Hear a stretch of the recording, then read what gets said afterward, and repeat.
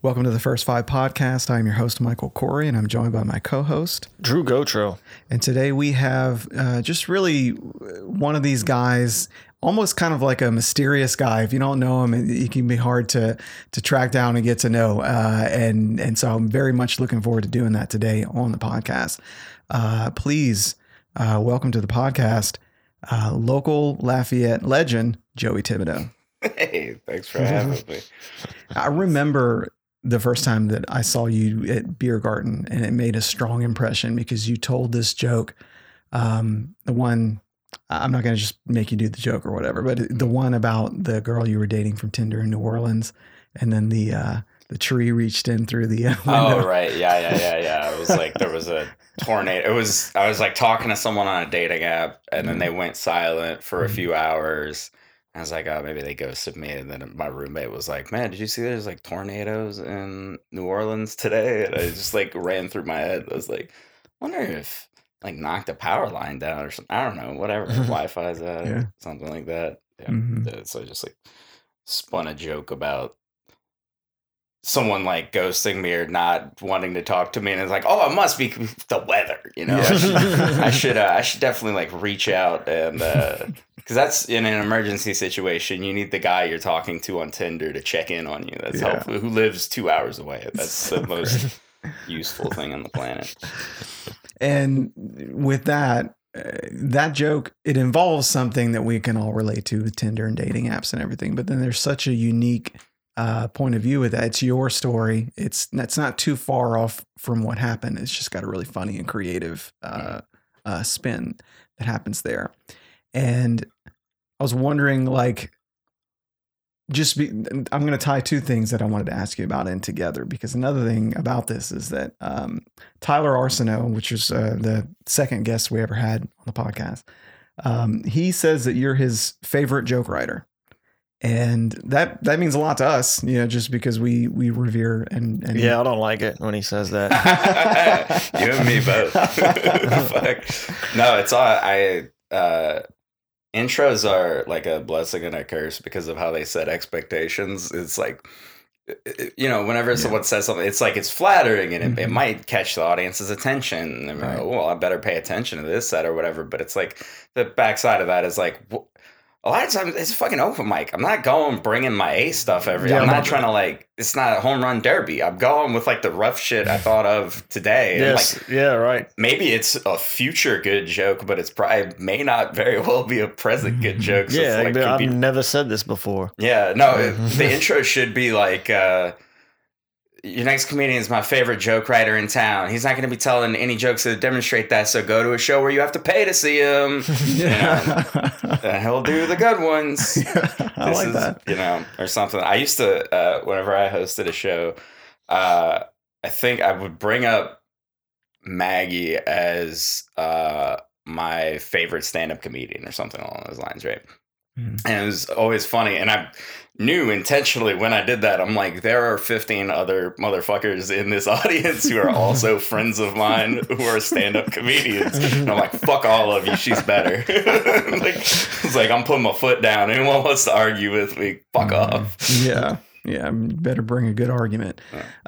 So when you're writing jokes, do you ever come up with an idea and think, oh, it's kind of hacky, and have to sort of dig into it a little bit further to find the part that's unique? Or do you find that your point of view is novel enough already that it just comes out naturally as unique? Right. I don't know if it's just point of view, because I definitely think of corny shit, but that's usually, I just don't say it on stage. Most of the time I'll say it to whoever's standing next to me in that moment, and then they get really mad at me.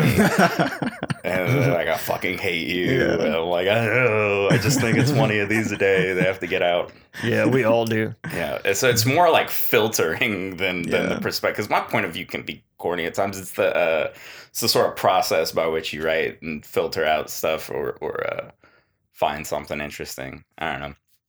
Yeah. I don't know about y'all's process there, if we're going to get into that, but I've always had I found it interesting the different ways you can write a joke. I think of it as like top down and bottom up is the nomenclature I've given it. And and I forget now which one I assigned to which thing, but I'm pretty sure top down is when you top down is when you start with like a topic you want to cover, and then you like this would be like a late night host monologue, right? Is you're going to touch on like they're not going up and just like doing normal stand-up. They're doing stand-up about like the news and what's going on, and of course they have writers rooms who come up with this stuff, but the thing they're doing is taking the topic and then finding something funny about it, punch it up, right? You start with just an analysis, and then you have sort of a prompt to work with, and bottom up, which is more the way I write, which is that sometimes you just think of something funny spontaneously and then build a joke around that. Like, what do I need to say to get to the point where I can say this on stage? Like, obviously you can't just go up and say a punchline. You have to come up, but it's, I rather than having like a premise that I'm writing from, I'll just sometimes encounter a thing that, spurs a funny thought, which isn't a fully formed joke, and I'll move outward from there. And it sucks because I think the other way is better if you can do it well, because then you can be incredibly productive, because there's material everywhere, and you just like look at the news and riff on that. But it's like, for me, I am very much beholden to what emerges from my head. Yeah, and those are the kind of the better things too, because it's something that got plucked there, that got put there, instead of like, I'm just going to write about this thing and then see what ends up coming out, which could be magic too. Sure. But the other thing, the magic part already happened. Yeah. Now you just have to figure out how to do the trick or whatever. Yeah. You can kind of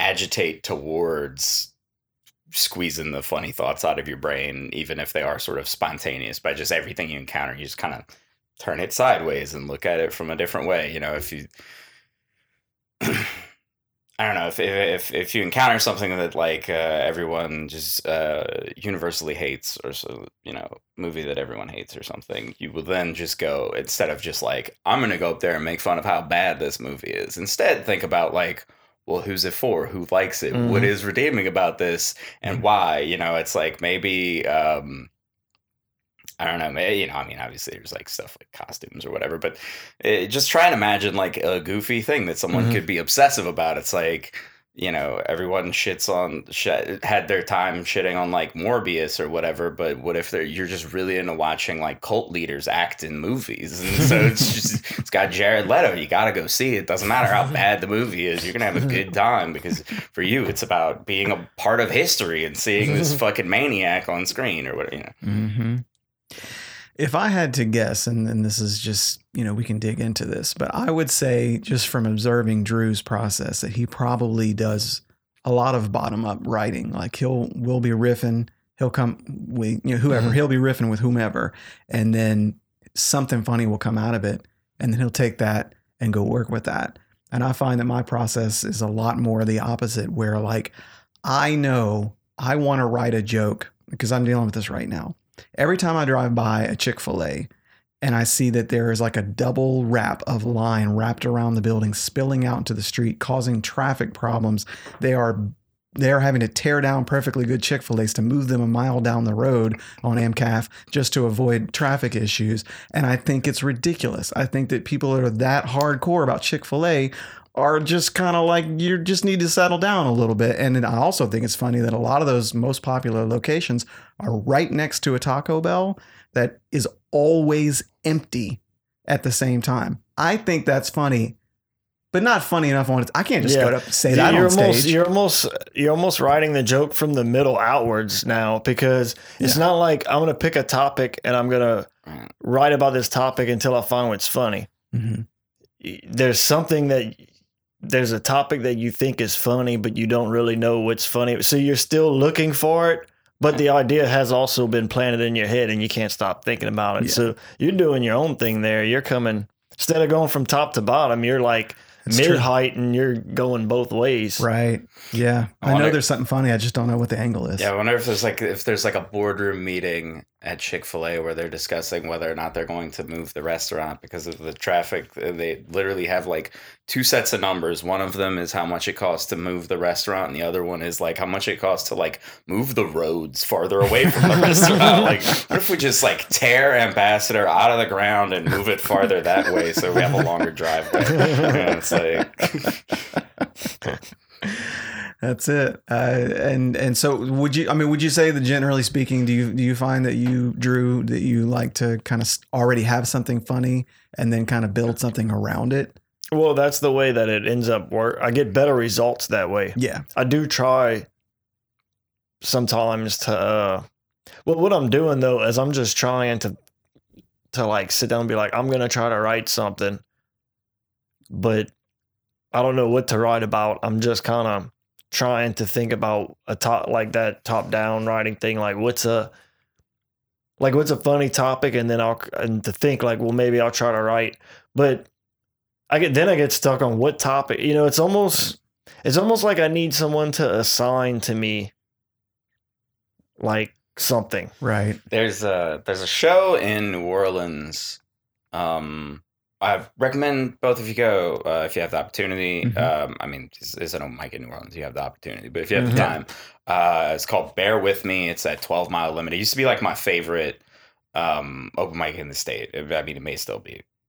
I haven't been in a while. Mm-hmm. But they have a thing where they have fishbowl topics. So every week they pull something, or rather, they pull something out of the fishbowl for next week. It's just like audience submitted topics, and it's the theme of the week. Now it's like optional, but basically if you tell jokes about whatever the topic is, at the end of the night, the bartender picks their favorite of all of those jokes, and that person gets like a free drink or something. And it's just like a writing prompt, and I thought that would be kind of fun and like mold over the possibility. It would be fun too to see the different directions each person goes when they're given the same topic. Right. Me, that would be fun to see what that each individual person, how their brain goes to where they go to what's funny about it. Yeah. Well, it's like it's the most boring part of it is whenever one of the fishbowl topics that comes out is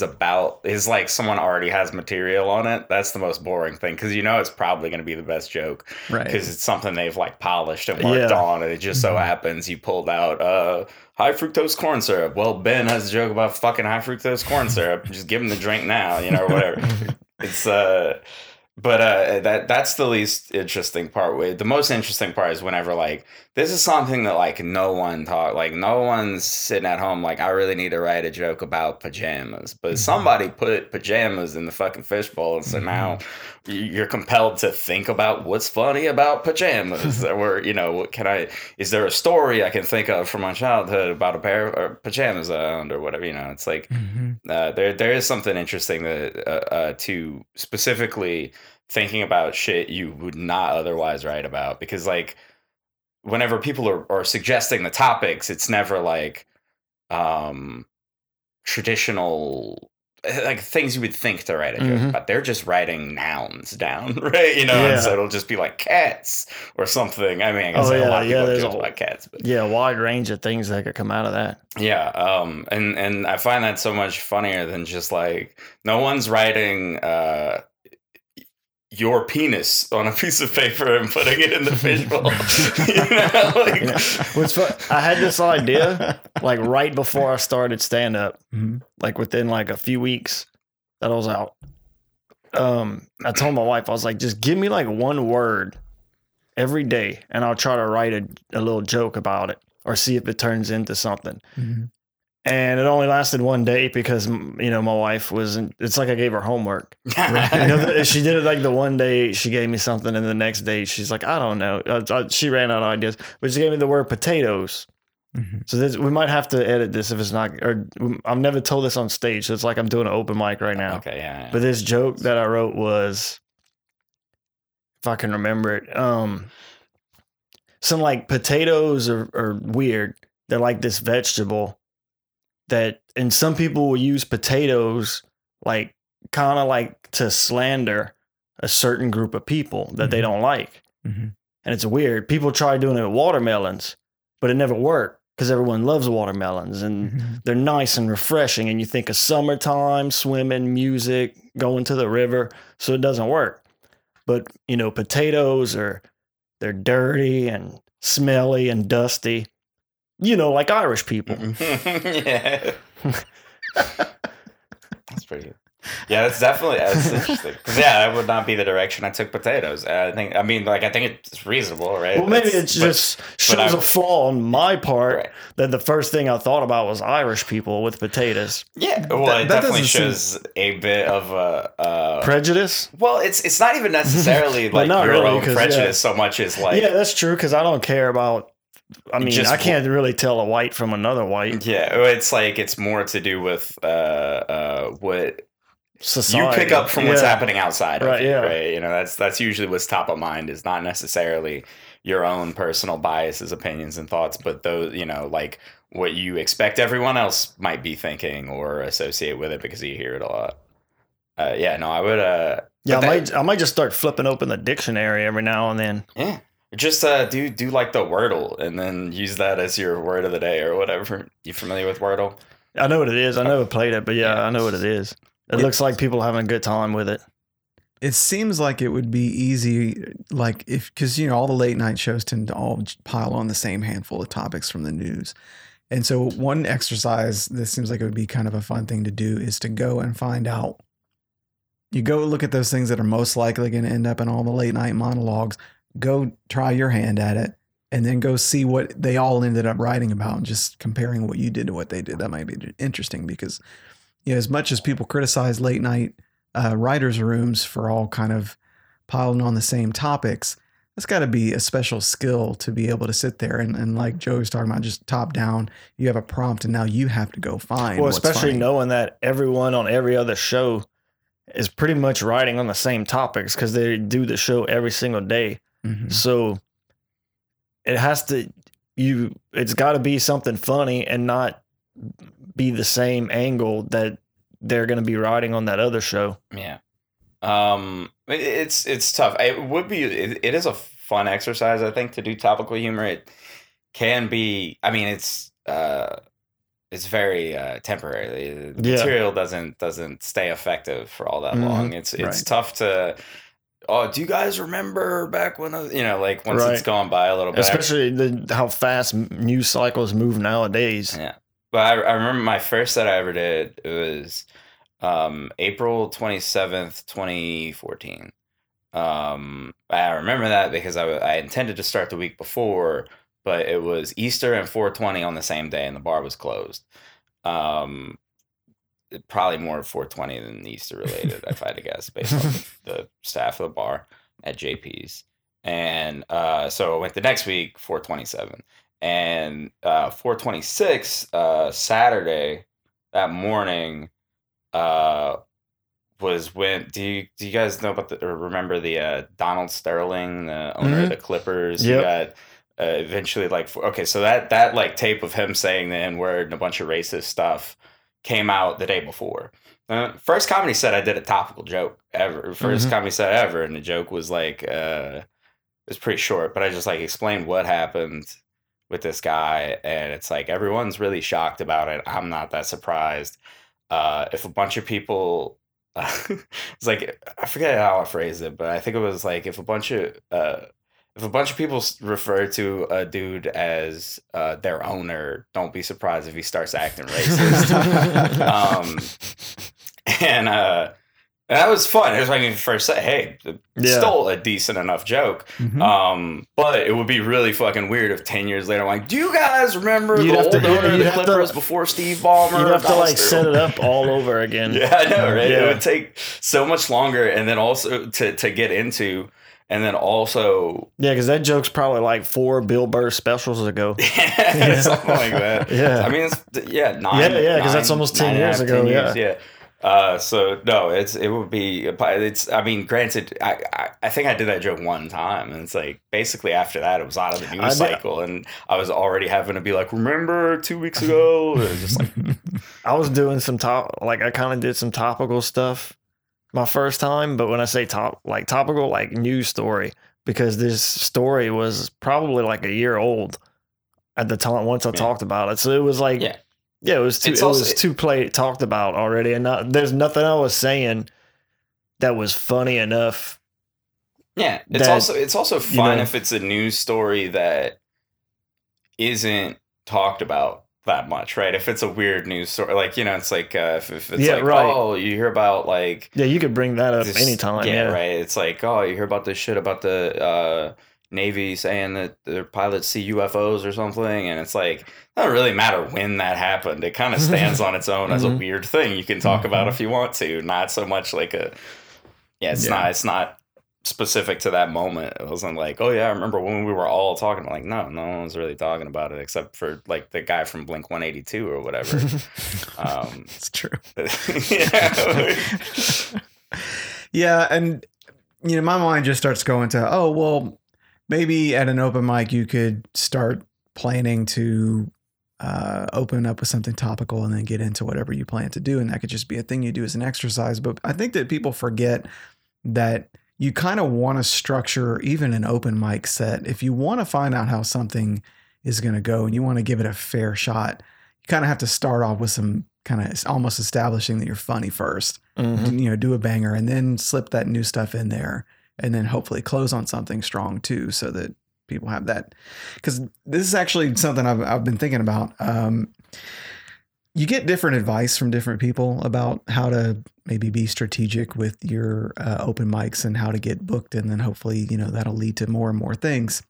And I think sometimes people will tell you, don't worry about, telling the same jokes over and over and over again, because the comics, if you're worried that telling the same jokes to the same comics over and over and over again is going to be a problem, don't worry about that. Focus on the crowd. And I think that's gotten merit. But I think that also when you,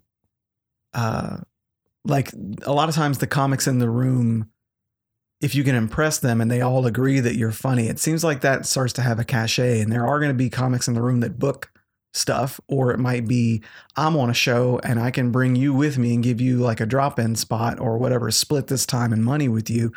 Impressing your peers does seem to have merit as well. And so right now I'm in a bit of a struggle of like, how do I use my open mic time? Yeah. Do I worry about the comics or do I try to focus on the few? Yeah. crowd? You just have to work on the material, because that thing you're talking about happening, you're never going to know like this thing is going to happen tonight. It's just going to happen unexpectedly.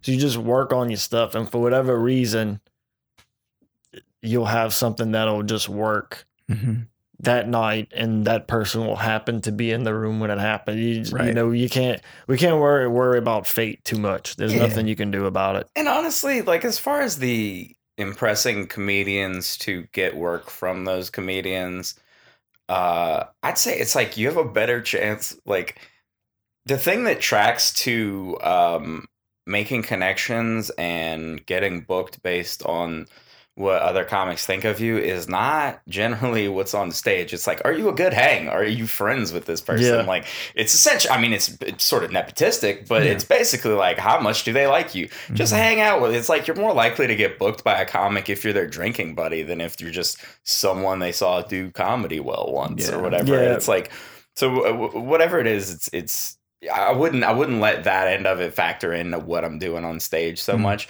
Like, I mean, I know I called it like nepotism, but I would suggest like, make friends with people. Like that's never bad. It's the thing that got me booked on a lot of stuff also is I used to book a show that like paid decent. And so it's like everyone I booked just like scratched my back whenever I was coming through town. They were falling all over themselves because I had, a Monday in Lafayette where I can put $80 in your hand, and it's like, whoa, hell yeah, dude. So they're like, that's a lot of fucking cachet, and it's I don't know, there's all kinds of sort of out of the not off the court kind of stuff that factors into that. I think you're right. Yeah, I've seen, and I also have to remind myself sometimes to kind of ignore the fact, like, I could hang out with some comics and I could hear them say something like exactly, which is like, don't worry about that kind of thing. And then they go up and they do the same joke that they've done a bunch of times. And then you'll hear them kind of clown them for that too. And you just kind of have to remember, I guess, to just not be so swayed either way by those things and really just kind of be more independent. Yeah, I think like your choices you make in comedy should have to do with your priorities and what you happen to need to do at that moment or feel like you want to do. So like, yeah, I mean, if you have a joke that you want to work on, do that. If you have a new joke you want to tell, do that. Like usually I don't have that much of a choice to make just because there's always something that I want to do, right? It's like I just go with whatever I feel like. If I have a new joke that I'm excited about, I'm gonna want to tell it. Like I'm not gonna have to decide if I think it's a good idea or not. I just want to go fucking tell this joke all day. Yeah. If I have something that I wrote a new tag for something, I was like, I think this actually will make it work. I'm gonna want to tell that. Sometimes it's like I do like the whole run derby thing. Like we had a show at Legends that I went to, the last one that happened, I think, and it was like bad energy in the room, and I just wanted to like inject some energy into it. So I like pulled up my set from like my most recent like booked gig and just pulled like 3 jokes off of that and just did them so that like it was just like basically like it feels nice if people laugh versus not. And B, like I just wanted like the person who comes after me to have like some amount of momentum. You weren't gonna get much out of working out material in that room at the time anyway. They were so unresponsive. Yeah. Other than just doing material for the sake of keeping it fresh in your head, or just seeing if you might accidentally say something different that's better. But other than that, in that point, then at least maybe you can, let me try to at least make them laugh when no one else is. Yeah. And that's fine too. Also, you can just do like, you don't have to min-max every single set to be optimized for improving. Sometimes you can go because it's fun. Like, sometimes you can just go up on stage to get laughs. Doesn't 100% of the time have to be oriented toward what is the best possible thing to get me on some trajectory to this or that. Sometimes it can just be for sport, and that's fine. If you have a joke that works and you like telling it and you want to tell it and you think this crowd would really enjoy hearing this, because that can also be a priority. Is like, I would like to make people laugh. I would like these people to have a good time tonight. Tell them a fucking joke, man. Make them laugh. That's fine too. It's totally okay to, you say it's like if you think this crowd has definitely like heard all these jokes before, then maybe you want to change it up or whatever. But if they haven't, and all you want to do is like go up there and flex a little bit, do it. Now we have just to shift gears a little bit. We have coming up next week. It's going to be the Lafayette comedy debut at Legends Pub. I've never been there before. You ever? Okay. I've been in there. Yeah, it used to be a place called Bob's Pub, and then when I got bought by Legends, I think when like Bob died, they somehow negotiated the fact that it would not be just Legends. They would maintain Pub as Legends Pub. Gotcha. It's next to the movie theater on College Slim. It's a decent enough bar. I don't know. I haven't been there in a while, and I don't know what the crowd is like, but it's more square than Legends downtown, and the stage is the focal point of the room. Yeah. It's pretty good as a venue. I think they did a lot of music and stuff out of there at certain points. I don't know where they're at now. Typically, like I have this thing where it's like, if they're doing a comedy open mic, things probably aren't going that good at the bar. Like they had to be a reason why they thought that was the silver bullet for what was ailing them. Well, I think the thing about that place though is it's a place where they that particular Legends is like you're expected to have some sort of show going on over there. Yeah. So if it's whether it's music or comedy, karaoke, something, it's not a go to the bar and just sit at the bar kind of place. Yeah. There's music and there's something there, a show there if you want to see it. Sure. That's kind of what that venue's all about. Well, so we did it at a beer garden. I mean, that's where when I first kind of got into comedy, and Drew, same thing. That's where the Lafayette Comedy open mic was when we got involved. And it's a weird venue to do comedy, just being outdoors, and just every time we would do it, those guys in the motorcycles would drive by every Thursday or whatever it was. And even despite all of the different kind of maybe criticisms that you can have of that. It kind of seems like there was a long stretch of like great stories that came out of doing mics and different events there. It seems like we were there and comfortable for a while, and then we've just been bouncing around ever since then. Do you think, in your opinion, what was it about Beer Garden that made, even with it being an outdoor venue, what was it about that place that...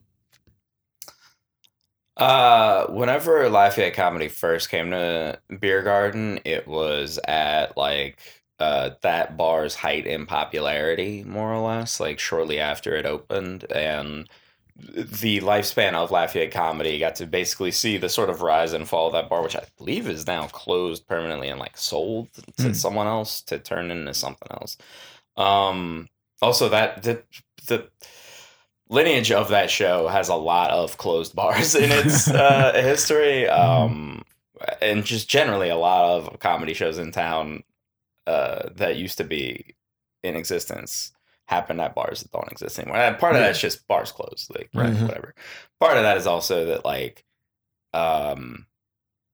generally bars that are super comfortable with the amount of businesses they're doing don't tend to add a lot of unexpected elements that they haven't tried before, like a comedy show. It's just like a vague sign that sort of self-selects for bars that are already kind of looking for something to get people in there. Right. So business isn't great. And it's kind of generally true. Like it's why like whenever I had a show at Thibodeaux, it was on Monday, and I basically went in and was like, what's your slowest night of the week? Give me that, where you normally have like no one after happy hour. And I will bring in some people. It might just be the comics, but I'll bring in like 12 comics and they will drink something. And if there's more than that, great. It turned into a pretty good show. But the whole thing was, this bar will never ask me to stop doing this here, right? Because it's going to be better than whatever their fucking Mondays were before that. And that's kind of the thing with Beer Garden is it was like a cornerstone of their business. And so like things were good between Beer Garden and Lafayette Comedy, and it became kind of mutually beneficial because Jason was able to book whatever he wanted there. He might as well have been like part owner of the place. Like he had that stage. It was his stage. He was big shit there, like over music and everything else. It was Lafayette Comedy, and vice versa. Lafayette Comedy brought all these shows that then actually brought in business for Beer Garden. It kept them going. So it was, I don't know, it was mutually beneficial, I think is the answer. Is whenever it's not that often you're going to find a show where it's not better for one side or the other. It's usually, being honest, it's usually better for the comics than it is for the bar, because they could do anything with that time. Like they could do karaoke, they could do trivia, they could just put on the fucking TV and play a Spotify playlist, and they might do better than having a fucking show.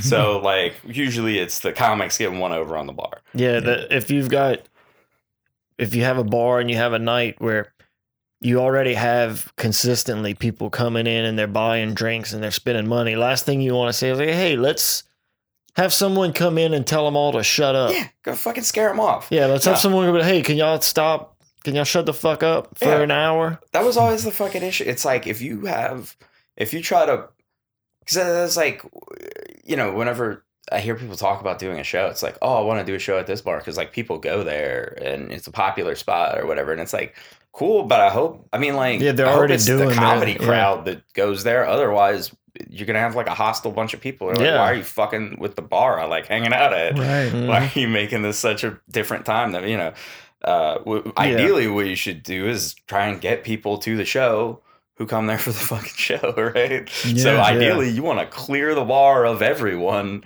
who's not there for the show. So have them get all mad, like, hey, put Jason Aldean back on. Yeah, right.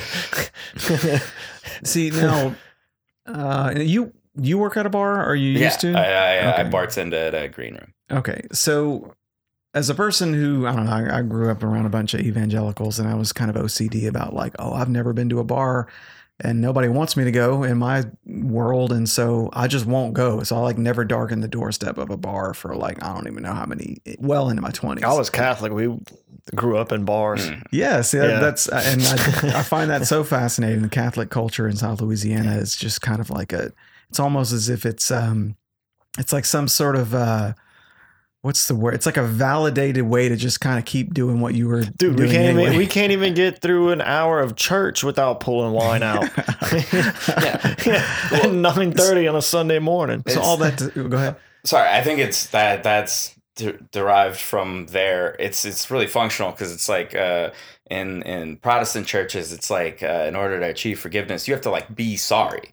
You have to want it in your heart. In Catholics, it's like you need to do 5 push-ups and 10 jumping jacks, and like it's like a procedure. It's Absolutely. like here's the steps to get forgiveness. Well, you are supposed to have like they do teach you.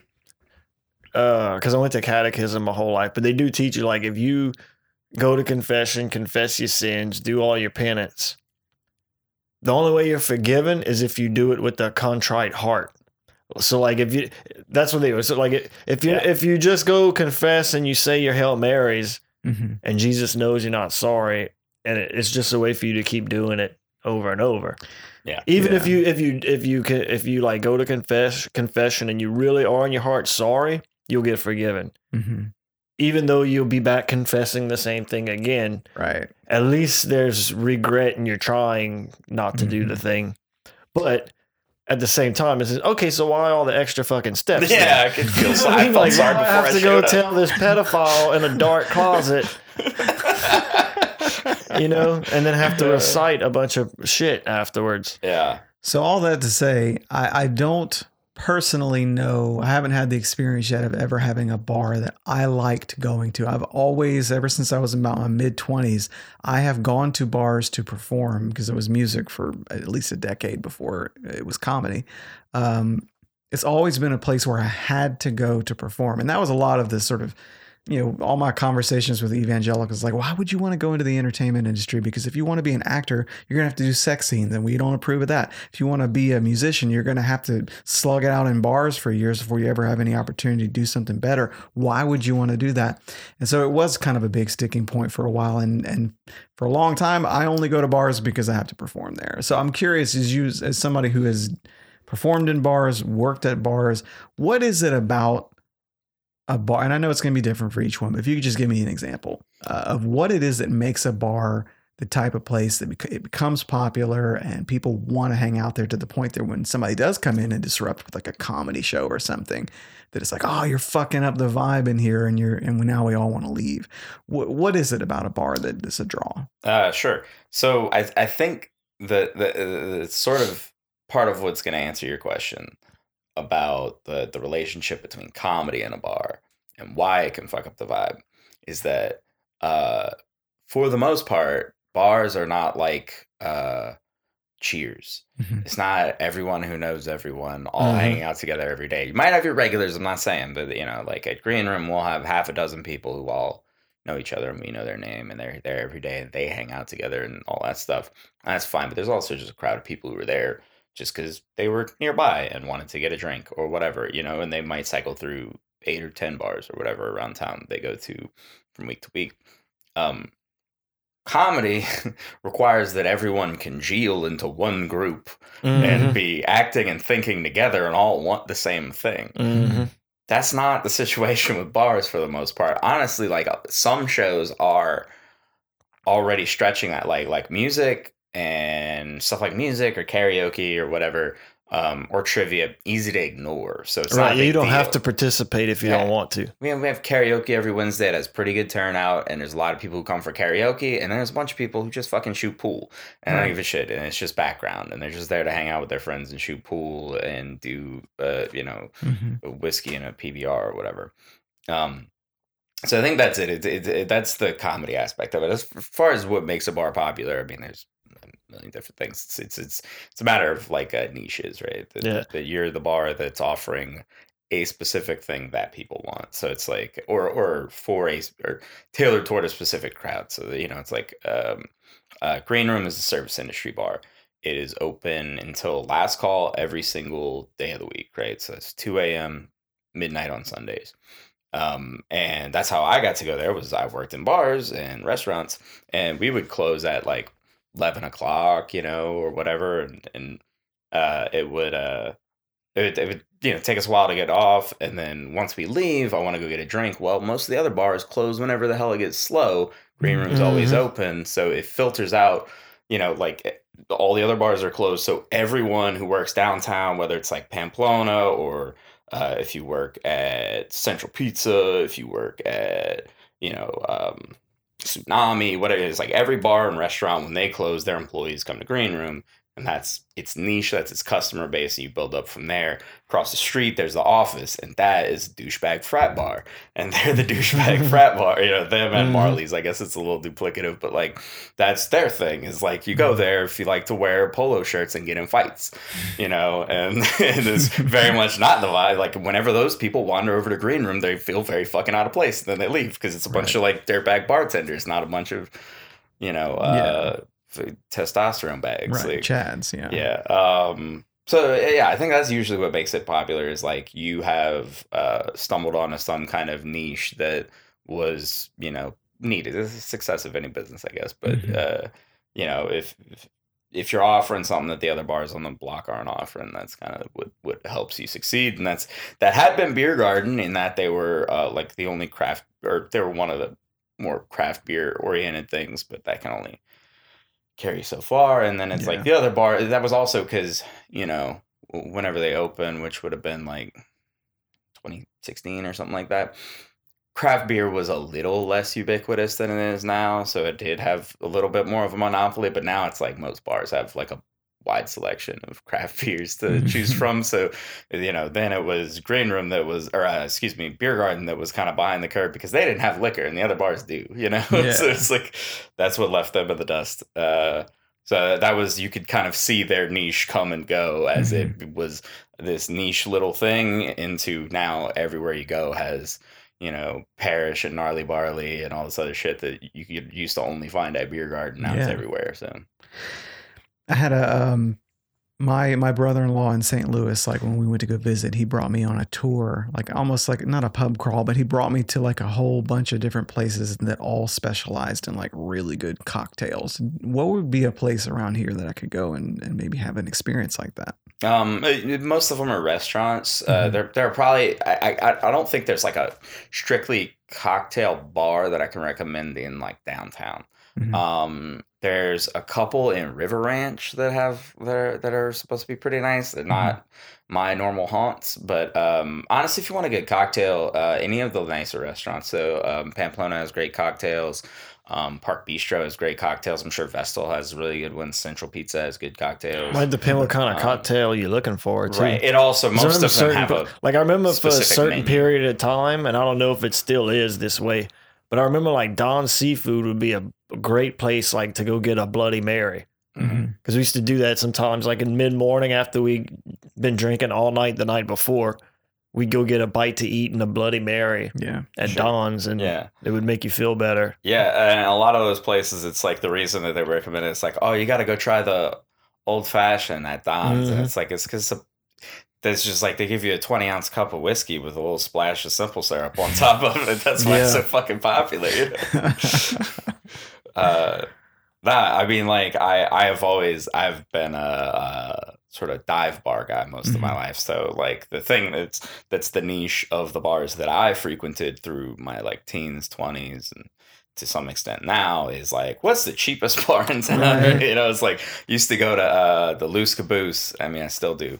But they're still the cheapest bar in town, but they have been for a long time. Their prices haven't moved a whole lot. But it was like you get just like $5 pitchers of PBR 7 days a week. You get 50-cent little like 8-ounce drafts or something like that. And if you had like almost no money, the trick was most people bought the pitchers. So if you were friends with everyone, you would go get one of the little 50-cent drafts and you just bounce from table to table and be like, hey, can I fill up? And it's like you drink all night for 50 cents. It's like that's one kind of niche. And another one is, but also if you weren't looking for the cheapest bar in town, if you were looking for like a classy establishment, you're going to walk in there and there's fucking ice in the urinal and, it's it's going to be a little fucking weird. Does that do anything? It's just like a bunch it gives you something to aim for. I think it's to occupy people. Yeah, it's so they don't piss on the floor because they're like, ooh, I'm melting ice. So they just direct their piss into the urinal. That's very smart. There was this place in my 20s for a while that I loved. I'd go in there. And I mean, this place was like an old place. It's in Ville Platte. Not anymore. It burned down.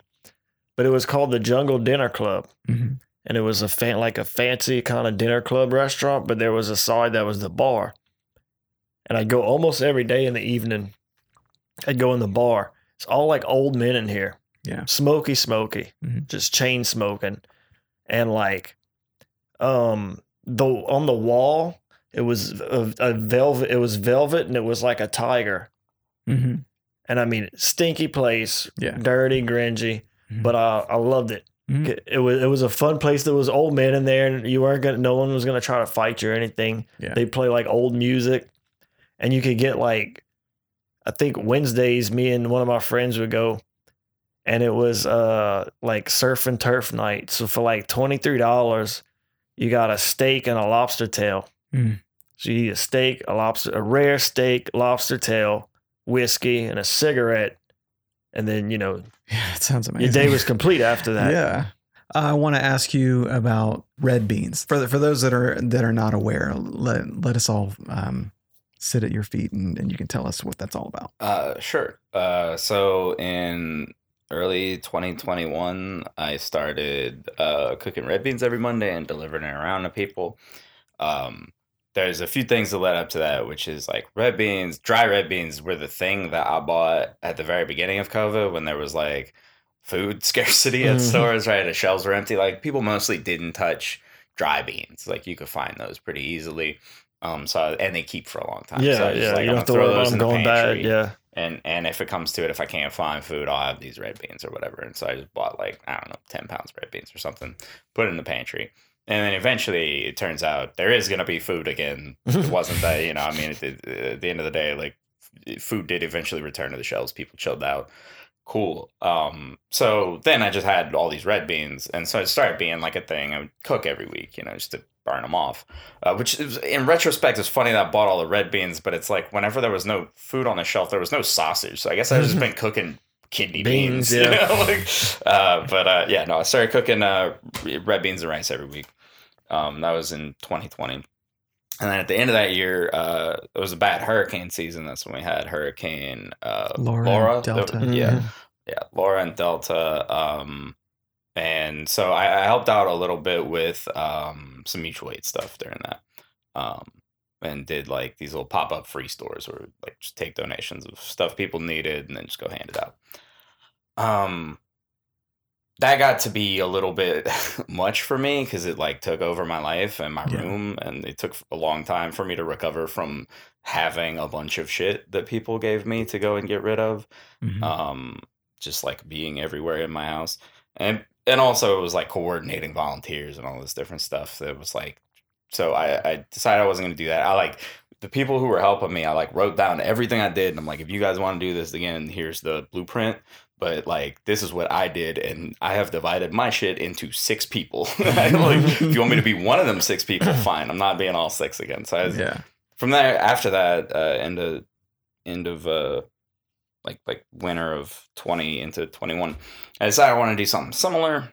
I had also been delivering food for Waiter that year, and people needed like no contact food and stuff like that, so I thought this would be a cool sort of marrying all these things if I just started cooking red beans, delivering it around. Red beans are also cheap, it's like it's the most expensive thing, and it's the sausage. Everything else super fucking cheap.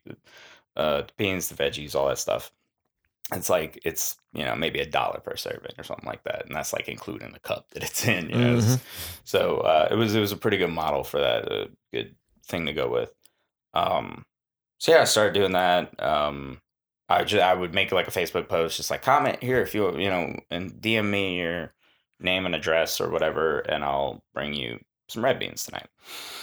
And then eventually I made a Facebook page for it. That way you didn't have to be my Facebook friend to see it, right? That was kind of a limitation, I was like, all right, well, I'll just make a Facebook, and I can just direct people over there, and that's As Cool as Beans, is the name of it. And I still been doing that every Monday. And periodically I'll like pass the hat around for donations, but like I said, it's pretty cheap, so it's not. Yeah. So it started off as sort of a storm relief thing. The reason the food delivery project made sense as a more practical is that it's something I can do completely by myself. If no one else shows up, I don't have to wrangle people. Now I have help. I have friends who help out. Our mutual friend Maggie Shipley helps. Charles Thomas Virginia helps. My girlfriend helps. Whatever. So I have friends who help out. But if all of them got sick or whatever, I can cook a pot of red beans and drive around town by myself. And so it's like that gave it longevity. That's why I can guarantee it can be done every week, because I can just show up and do. I don't have to hope that donations and volunteers come together. I can just go slap down $20 at the grocery store, buy enough. I cook like 4.5 pounds of beans and 3 pounds of sausage every week, which is quite a lot. But it's even still, it's like, $25 or something for about most of it's beans servings. And rice, and it's the cheapest thing you can put in your mouth. Right. So just to be completely clear, this is something that you're just doing out of the goodness of your heart. It's a charitable thing that you're doing for people in need. Yeah, it's mutual aid. Just let you know. It's also a model for how I think the world should work. It's like I'd like to get like crazy, like philosophical or high mighty or anything, but like I think like, because people have asked that, it's something that a lot of people ask, because it's free food. People will be like, well, do I have to be like, do I have to like show you my pay stubs or something? This doesn't seem like it's for me. Who's this for? Am I included in the people this for? And it's like, it's like asking who the library is for or something. It's supposed to be like universal. Just this red beans is just for anyone and everyone who happens to be hungry, right? And it can be because you don't have enough money for food. It can also be because you don't have time to cook, right? It's like sometimes like you might just be like a nurse and you make enough money, but you don't have time to, it's home cooked meals are harder to come by. Yeah, it's not so much about like helping people that don't have money. It's just helping people that need some help in whatever way that they need. Yeah, because everyone needs a hand. A little boost every now and then. Yeah, and it's like the more qualified and means tested something is, the less likely people are gonna be to access it, right? If there's a bunch of red tape and you have to, if to get a library card you had to come in and like photocopy your pay stubs and proof of address and all this other shit, then it's like people would be less likely to get it. It's like whenever you you'd be spending all your time doing that. Well, it's like you'd have to shut the whole. It wouldn't. You wouldn't be able to get it out there. So it's like sometimes I deliver red beans to like fucking McMansions or whatever, and it's like whatever, that's fine. Maybe it's it can be anything. It can also, you can order it just because you like my cooking better than yours. I don't know, that's fine with me. Right. But the fact that it's open to everyone also without question, no questions asked, no any red tape or anything, makes it easier for people who are poor or whatever to do it. It's like they don't have to take a whole lot of extra time. All you got to do is put down your name and your address and it shows up. You don't have to answer a bunch of questions. I don't have to see if you qualify. You just tell me you want it and you got it. And just because you're human is a good enough reason. Then it feels like if you're in that situation already, why I am like kind of embarrass you make you feel uncomfortable, And places like food banks and stuff, they do really good work, but I've volunteered at them, and it's like or at like sort of outlets for food. Usually food banks will, most of the time I find, will provide like large amounts of food to like churches to give out or whatever, as sort of like an arm of the food bank. I've done that, and there's like half of the people volunteering there are volunteering there to process people's paperwork to make sure they qualify. It's like there's a big line to walk up to the table with the person who like walks through all of your fucking stack of paper you brought with you to make sure that you're allowed to get this food. And it's like it's so much more intensive, and it's the project is like kind of aspirational, part critique, and also just I like cooking and feeding people. I worked in restaurants for a long time. As far as cheap, and I'm not talking about money wise cheap, I'm talking about just like money's not the only thing you spend. Even if everyone's volunteering, all this time and manpower you're putting into, it's cheaper just to spend. Maybe someone gets a free meal that doesn't deserve it. Is it less of a cost than the cost you're incurring right now? You know what I mean? Right. It's not, it doesn't make, what's the worst? If someone gets a plate lunch that could afford it, oh well. It's not that big a loss. By the way, specifically food banks, I'm talking about the places that give you like groceries, most like soup kitchens and stuff. I think it's no questions asked, but like, still, someone gets groceries that could afford them. Okay, but one or two, a few people. You can't get rich off of groceries. It's not like they're turning around and selling a car load of groceries. And even so, for the most part, if you're helping all these people in the process of a few people taking advantage,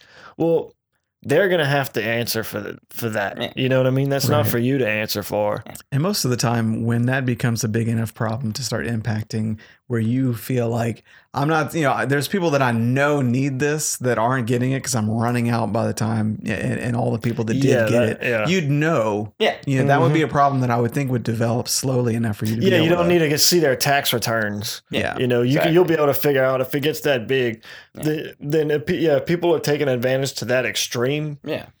It's obvious. Yeah. And I mean, it's self-selecting, right? It's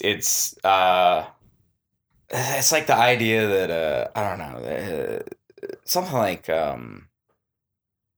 public housing, right? It's like there's like a huge process you have to go through to get into public housing. It's like, dude, I don't think there's a bunch of billionaires out there trying to cheat the public housing system. Yeah, who's trying to live in this house? I don't know. It seems a little unnecessary, but it's like you could just give people housing. I don't think it would be that big of a deal, My line of work, we build new homes for storm victims.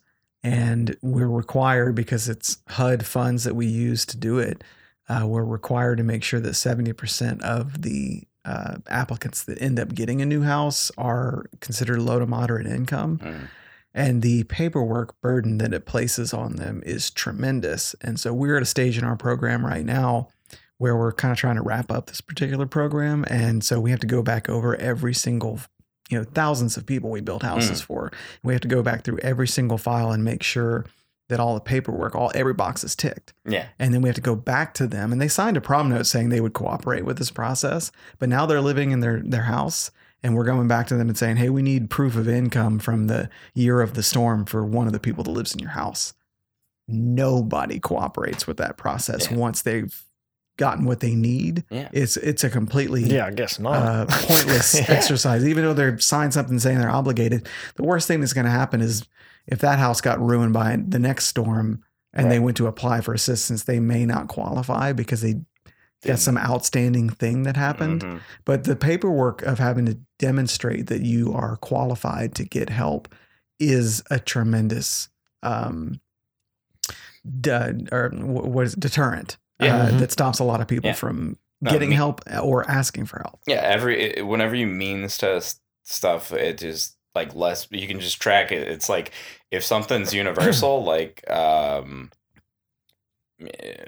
Medicaid or something, right? Mm-hmm. Rather Medicare, versus something like Medicaid where you have to like demonstrate. It's like Medicare. I think you literally just have to prove that you're 65 or whatever the age is, right? Mm-hmm. Whereas like Social Security, like Social for Security, retirement, any of those sort of universal things, or what have you, or the library. Honestly, we don't have a lot of examples in America for me to point to of like universal benefits that we have, but something like that, you're just going to have like a really high percentage of people actually taking advantage of the thing that they are entitled to. Whereas you look at, I'm sure there's not a lot of I'm sure there is a lot of Medicare fraud, but I'm pretty sure it's the doctors doing the Medicare fraud for the most part. It is, It's not a lot of people fraudulently trying to get healthcare. Yeah. It's a lot of like doctors probably just like running a million tests they don't need to run. Mm-hmm. But Medicaid, on the other hand, it's like you have to demonstrate your level of income and all this other shit. So it's like if you take the pools of people who qualify for both of them, and it's like which percentage of the people who are actually entitled to this thing are getting it, the thing where you have to go through extra steps, fewer people fucking get it. And it's like we passed a law to say if you make less than this amount of money, you get Medicaid. But because we put this barrier to getting it by means testing it in the first place, even us cutting it's like more poor people would get Medicaid if you made it available to poor and rich people. Yeah. Because there's like less of a step, right? It's like if your goal was to get poor people, as many poor people as possible to get covered under Medicaid, the best way to do that is to make it available to literally everyone by like clicking a button and that's it, rather than, or just, showing up at a hospital or whatever. Do you, it just kind of seems to me that people need to be more community minded but we're such an enormous nation of people. Do you think that I've always wondered, like, if our future is that we're going to end up sort of becoming smaller communities and not these giant urban centers or suburban sprawl, but that if we could just kind of maybe go back toward smaller communities of people through some, I don't know what would have to happen. It kind of seems like a meteor or a nuclear, holocaust or whatever would have to be the thing that triggered it, some sort of the Last of Us kind of scenario. But I do wonder, like, do you think that going backwards in that respect would be a good thing for such a massive developed nation like the United States? I don't know about physically going backwards in terms of like no longer living in cities or something like that. I mean, like on an individual scale, if that's what you want to do, that's fine. But I don't think the population centers are exactly the problem. I think it's good to like think on that scale. Like I think it's good to think about what you can do for the people, because it's you can do the most for the people closest to you. Right. It's always true. Yeah, you can live in a big city, but if you can still be communal to the people that live near you. Yeah, you don't have to live in a necessarily small community. Every community, no matter how big, is small right here. Yeah, And it's the same as like if you it's like the food that's best for the environment is whatever food doesn't have to travel very far, right? It's like put it on a fucking truck and burn gas or whatever. It's like you could say it would be better to eat this organic food or whatever. It's like, well, if that shit's brought from California and you can get the shit from a farm around the corner, that's just better to get it from around the corner. Yep.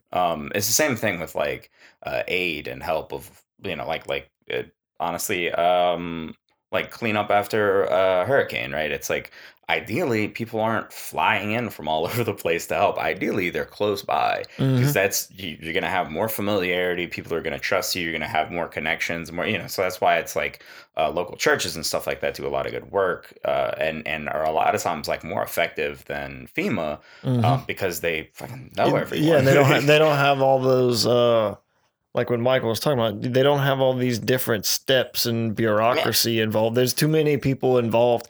And a lot of these things, basically what it is they're really more worried about having jobs and giving all these people jobs. So then they have to assign tasks to all these people to where it's really hard for people to get the thing that it's designed to. It's not really, it's harder to help the people that they're trying to help. We like to wrap up each episode with a hypothetical question for our guest. It's a question that will hopefully illuminate what in your life rivals stand up in importance and meaning. For example, I want so desperately to be a good stand-up, a great stand-up. I've thought about what I might trade in my life to get there. It occurred to me that I would give up my sex life for comedy. I would never have sex with another person again for the rest of my life if, in exchange for that, all my comedy dreams would come true exactly the way I wanted them to. Now, I realize not many people would take that deal. So if you had to make a deal with the devil to give up something so that all your comedy dreams would come true exactly the way you wanted them to, what might that be?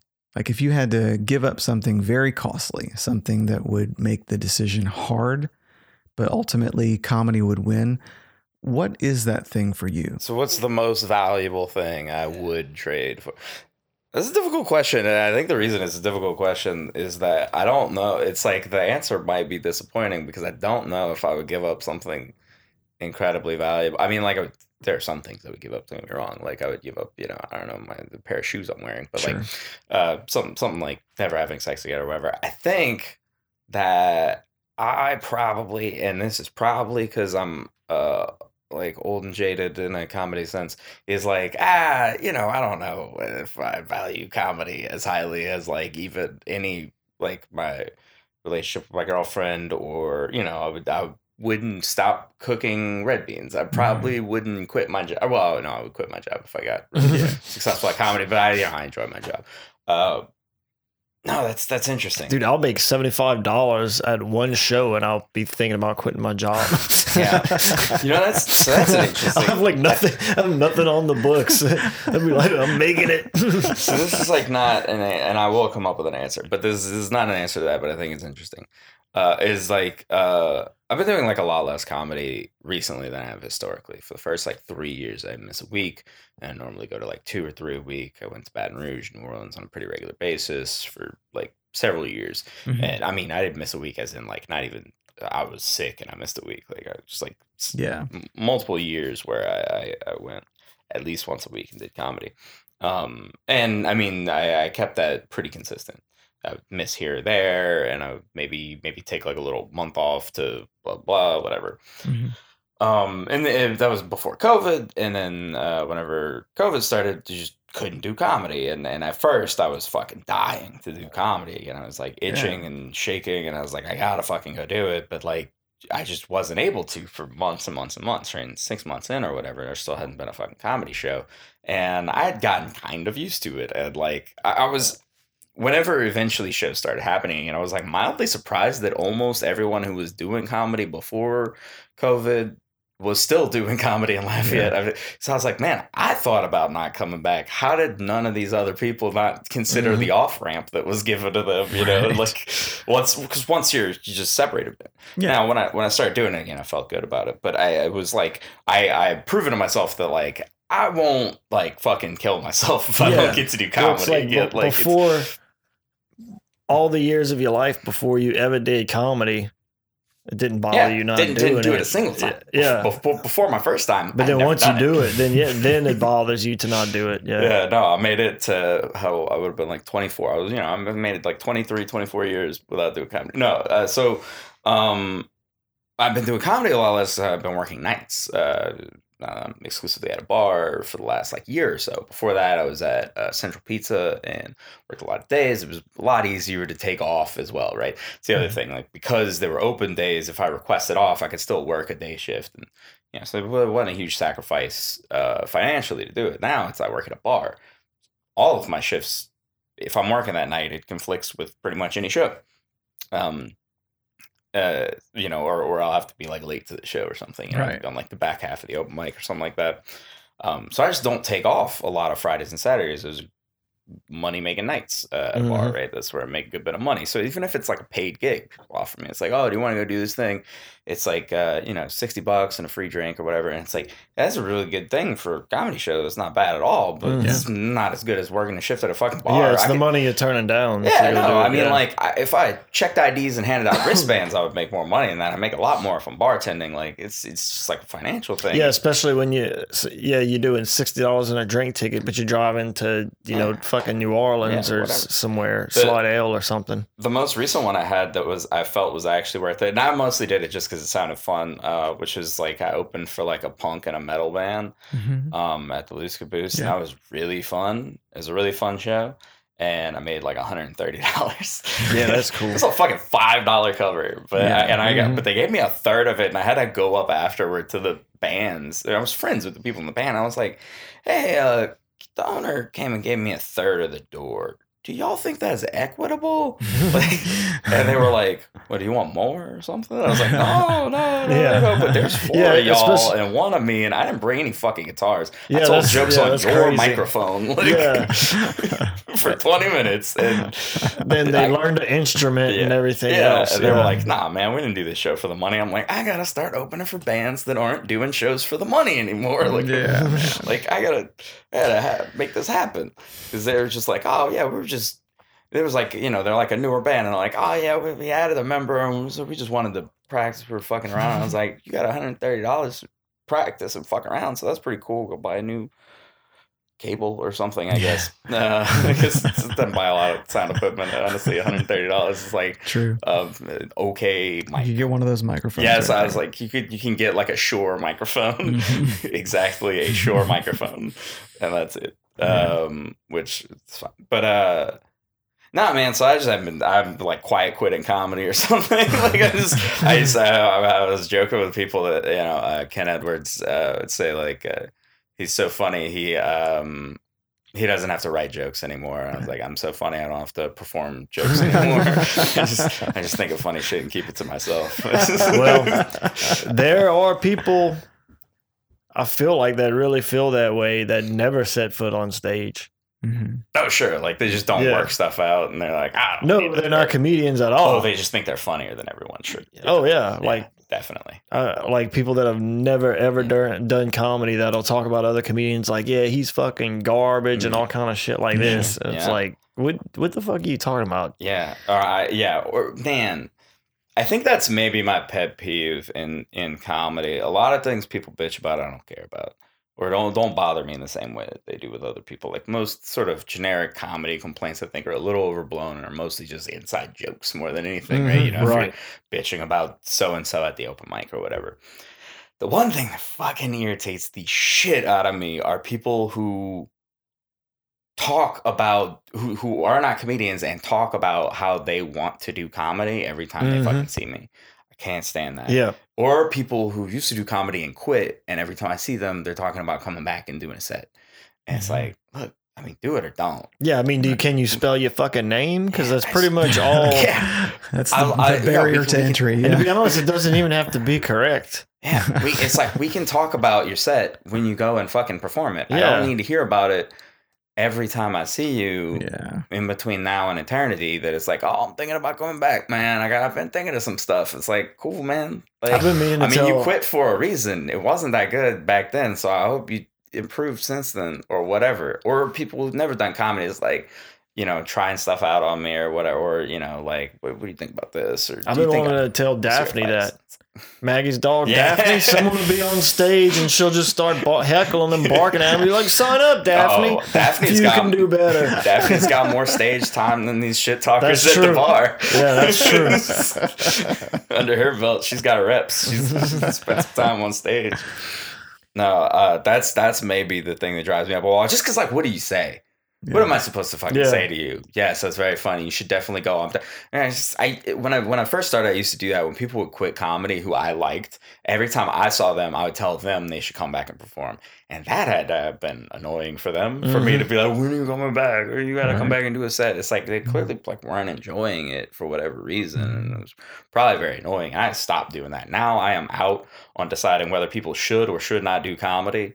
At all. Like I have no fucking opinions on that. You think you're funny, go up and do it. But that's the only time I'm going to tell you once. Go ahead up there. And after that, I'm checked out. I don't care. I'll be more inclined to tell them, like, if they're talking to me and like telling me everything that's wrong with my material and jokes. And then I'll always be like, hey man, I really appreciate you doing this for me. Why don't you sign up? You know? Yeah. So then they can see that it's not that easy. Maggie used to have whenever she would do the rules, I think it was like whenever she said, like, don't heckle the comedians. It was like if you want to let comedians know that you don't like their material, don't heckle them. All right, just wait until they get off stage and go up to them and say, I really enjoyed your set. It really made me think I can do comedy.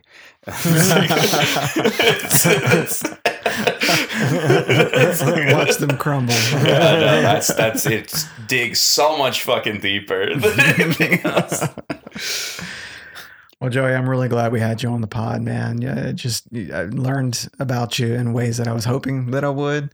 And I think this has been entertaining, but also think it's been hopefully cause a few people to ask themselves, like, how can I be a little bit more community minded? How can I do something that would, rather than try to solve the problem of trying to get us to all live in pods, why don't I just think of something that I could do and do it? Yeah. I don't know. Also, if you Google my name and red beans, you will find that the current wrote a piece about it, and my recipe is publicly available.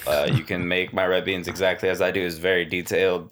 So if anybody who hears this, if you live somewhere, like, I only deliver within the city limits of Lafayette. If you want to I get people, you know, who sign up. That it's just because we have so few drivers that if we expand it, then you'll end up going in a lot of different directions. So it's like, we used to not turn down people who were a little outside, but then it's like, you know, if there's two of us driving and there's like one person in Karen Crow, one person in Broussard, cool, we split those. But then if there's also one person in Scott, one of us is gonna have to do those. Yeah, and two of those three. It's good to help people, but it's important to stay within your means, because it gets to a part now you're the one that you need someone to help you now. You know what I mean? And now we all need charity at a certain point. Yeah. Well, I bring that up to say it's like if you live outside of the city of Lafayette, if you live in Karen Crow, Bruce, or Scott, or whatever, and you want to fucking do this, do it. You know, like just.